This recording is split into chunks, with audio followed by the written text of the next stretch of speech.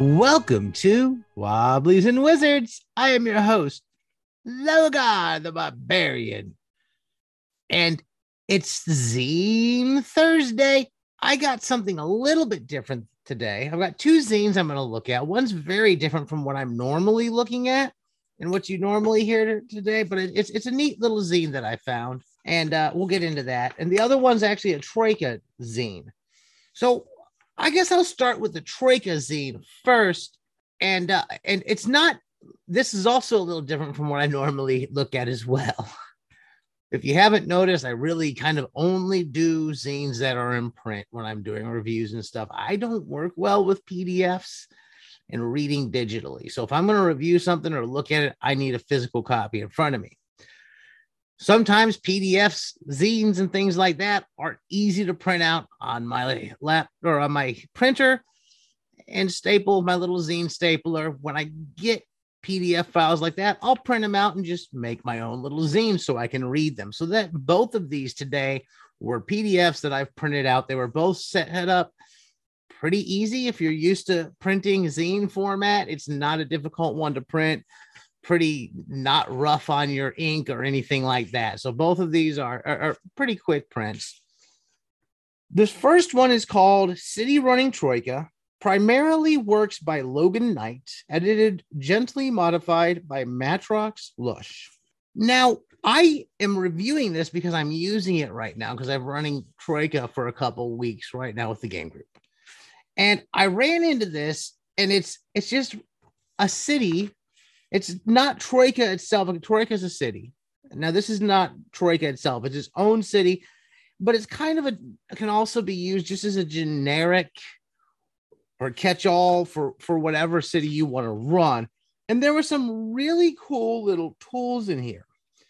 It's got nice little weather tables and things like that.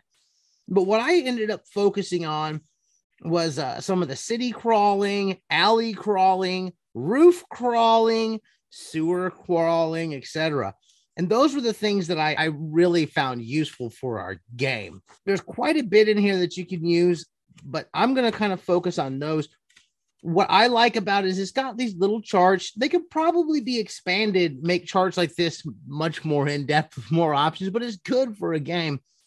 If you need something real quick, okay, I'm going to do a roof crawl. We actually started with a roof crawl in our game, and you can just roll your D6, and it gives you all sorts of different things as you're running across the roof. You ever watch like the cartoons or movies where you're chasing a bad guy on rooftops? It's essentially what we're doing here. I'm going to roll a 6 here just for fun, and we're going to do a little roof crawling with it. Open window, 1 story down. And so as you go on, it gives you different things. It gives you holes in the roof, places you can climb, dead ends, roof in disrepair, etc., etc. There's a 4D6 chart as well. One's roof crawling, one's roof top complications. And it's got random creatures you can run into on the roofs. And it does this, it duplicates this process for alleys. You got alley complications, and then the alley crawl, which you run into back doors, darkened nooks, boarded over alleys, ways to climb onto the building. So you could go from the alleyway to the rooftop, to the streets, to the sewers, and have a big old city chase with this zine. And that's what I really appreciate about it. So that's City Running Troika. You don't have to run Troika to use those sewer crawls and roof crawls. I feel that they can kind of be used in any game. And that is available on itch.io from Matrox Lush on their itch.io page. It's also available on DriveThruRPG. I will make sure that we have a link to this itch.io page where you can download this. And I believe this was a pay what you want download, so it's not going to break the bank. All right, moving on. On itch.io, it should still be going on for a few more weeks. There's a bundle there. I think it starts at $5. You get like something like ridiculous, like 300 role-playing games of various sorts, or role-playing game supplements. And it's to raise money for what's going on in Texas, to help defend trans kids in Texas. It's a what's the word I'm looking for? A charity type drive that's going on. It's done really successfully. And a lot of you have probably already gotten it. because I've seen a lot of folks online, probably some of the people that listen here, they've gotten it. So this next one is just one of the little zines that I got from there. And again, this one printed real easy. Just hit print. I got a little physical zine printed out of it, and I liked it. And I want to go over this, and it's called Splat, S-P-L-A-T, Splat. And it's also on itch.io. If you're listening to this after the Texas Trans bundle is over, you can just go and get it. Summoning Circles page. So I'm going to hit follow Summoning Circle since I just read Following Summoning Circle. But they do a little zine called Splat and one called Skill Points. I liked the Skill Points one. I almost talked about that one, but I'm going to talk about Splat for a minute because there were some interesting articles in here. Now, this is more of a zine. It doesn't have game stats or adventures or anything like that in it. It's got little, how did they call it? Perhaps essays in here, and people have contributed to it. And they're interesting essays. The first one they go on is about playfulness, and it kind of gives you some suggestions and ideas on using your imagination and using old rhymes and nursery rhymes and stories that we grew up with as a kids that we are familiar with for our role playing and stuff like that. The next one's interesting. I'm not sure if I 100% agree with every article in here, but they're good to read, and it's a good perspective to take. This is about make games for people, not gamers. It kind of emphasizes making games simple so that people can pick up on them that have never played. It also emphasizes avoiding jargon and terminology and ways to make them more accessible to a wider audience. Now, I know someone who plays a lot of old role-playing games. Sometimes I just want something that's complex enough and just is unapproachable enough that it will fit in with certain things I play. Kind of looking for more things for some AD&D, Osric and stuff like that, which probably isn't the most approachable. So I'm not sure I want all games that way. But in general, I think it's some good suggestions if you're trying to make things more accessible to others, especially people that are first-time gamers just getting into games and you're designing games. It's not a bad little article to look over. And that one was called Make Games for People, Not Gamers by Matthew Graveland. It also emphasizes things like materials that can be prohibitive. Like a lot of people may have certain kinds of tokens, minis, all these things, trying to make your game as playable without having to make such a big purchase because it costs money to get started up. And he focuses on that. This next one I kind of thought was interesting, the Novella Method by Chris O'Neill. And it talks about like the old pulp novels that Gygax and everybody were basing their games off of and kind of how to structure your game off of them more.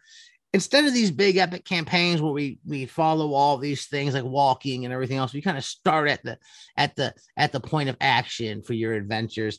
And it's got some interesting ideas, not really the way that I run a game normally, but things you can think about, especially if you have limited time and for games and you have limited amount of adventures you can run with a specific group and et cetera, et cetera. There's some good stuff here, and it kind of pulls from all the old pulp fantasy as its influence on how to run these games and streamline it and cut to the fun stuff and kind of cut out the fat. Then there's an article in here called Playing as Performance. And this seems to be directed more towards folks who are perhaps streaming games. And it talks a lot about from a performative role playing, almost as if you're doing it for an audience. And it's interesting if you're streaming games, but there's a couple in here that as we go forward, I was really into that I really want to focus on. The first one of the two that I really got into in these different articles in this is Splat Zine, is how to navigate challenging conversations at the table. I like this article. I've gotten into various forms of things like nonviolent communication in the past. I think that if you listen to some episodes, Michael Lowe was on some, I believe, where we talked about things like that I think are helpful tools for people, things I thought were very helpful for organizing. But also at the table, I've used some of those skills as well. And this kind of goes into some of those ideas, similar ideas for things like that. And I like this. Effective communication, it talks about. It kind of looks at perceptions, fears, hopes. So when you're talking to people, telling people what you perceive. So you have a problem with a player at the table is doing something. And I believe the example they give here was like a barbarian someone played a barbarian who always ran into fight without asking anybody, was causing troubles for the party, and they were getting frustrated. And they say, I perceive that blank is happening.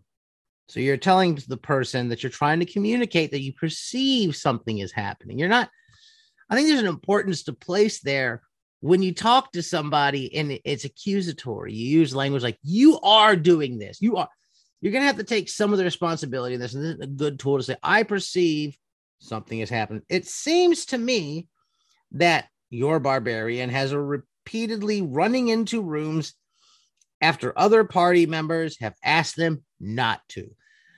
Now, there's other ways that can be approached. They don't cover this in here as well, that perhaps would do less pointing of what your barbarian is doing actively and more taking on the responsibility of your feeling. But I don't think we have the time or the breadth for that in this 15-minute podcast. But it goes on to say, after you give your perception, you give your fear. I fear that if nothing changes, blank will occur. I'm worried that if this behavior keeps happening, I'm going to get really frustrated and not want to play with that character anymore. And then the third thing it focuses on is hope. I hope that if we make blank change, blank will happen. If we could first agree as a party before your barbarian rushes into rooms, I would feel more engaged and excited to play. So it kind of goes over good ways to use the perception, fears, and hopes to communicate with others at your table, perhaps to resolve things that are frustrating you. So I think it's a really useful article at the table. The next one is written by this person, Kira Magran, I believe it's pronounced, Magrann. How to share space while role-playing. Now, I'll say going into this one, there's a lot of good stuff in this article on how to share space. One of the things that I have thought for years that I have to do as a DM is pay attention to who's getting time to play, who's being quiet, who's being left out, who's talking over others, and trying to negotiate the social dynamics at a table so everybody can partake and have fun. And this talks about intersections with marginalization.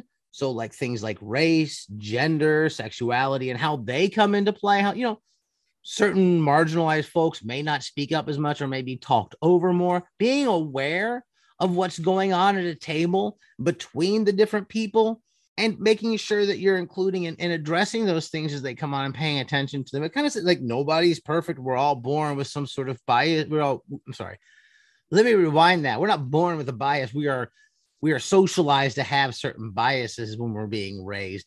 And often we're not aware of them, and they can come up at the table. And it's a really good little article about trying to address those as they come up.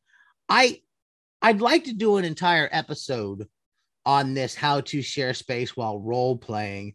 And I think we will in the future, not today, but if not anything, those two articles, the how to navigate challenging conversations at the table and how to share space while role playing, are two of my favorite things in this Splat zine that I think a lot of people can get some use out of if they check it out. And that's all I have for today. If you've enjoyed what you've heard here, please share with your friends. Give us a positive review wherever you're listening. You can find us on Facebook. Just search Wobblies and Wizards. Wobbliesandwizards.com is our blog. I'm on Twitter at Logar Harold Crom. We're on Patreon. Any support you can give us would be greatly appreciated. Put a lot of our own time and money and effort into this to make it happen. And as always, keep those dice rolling.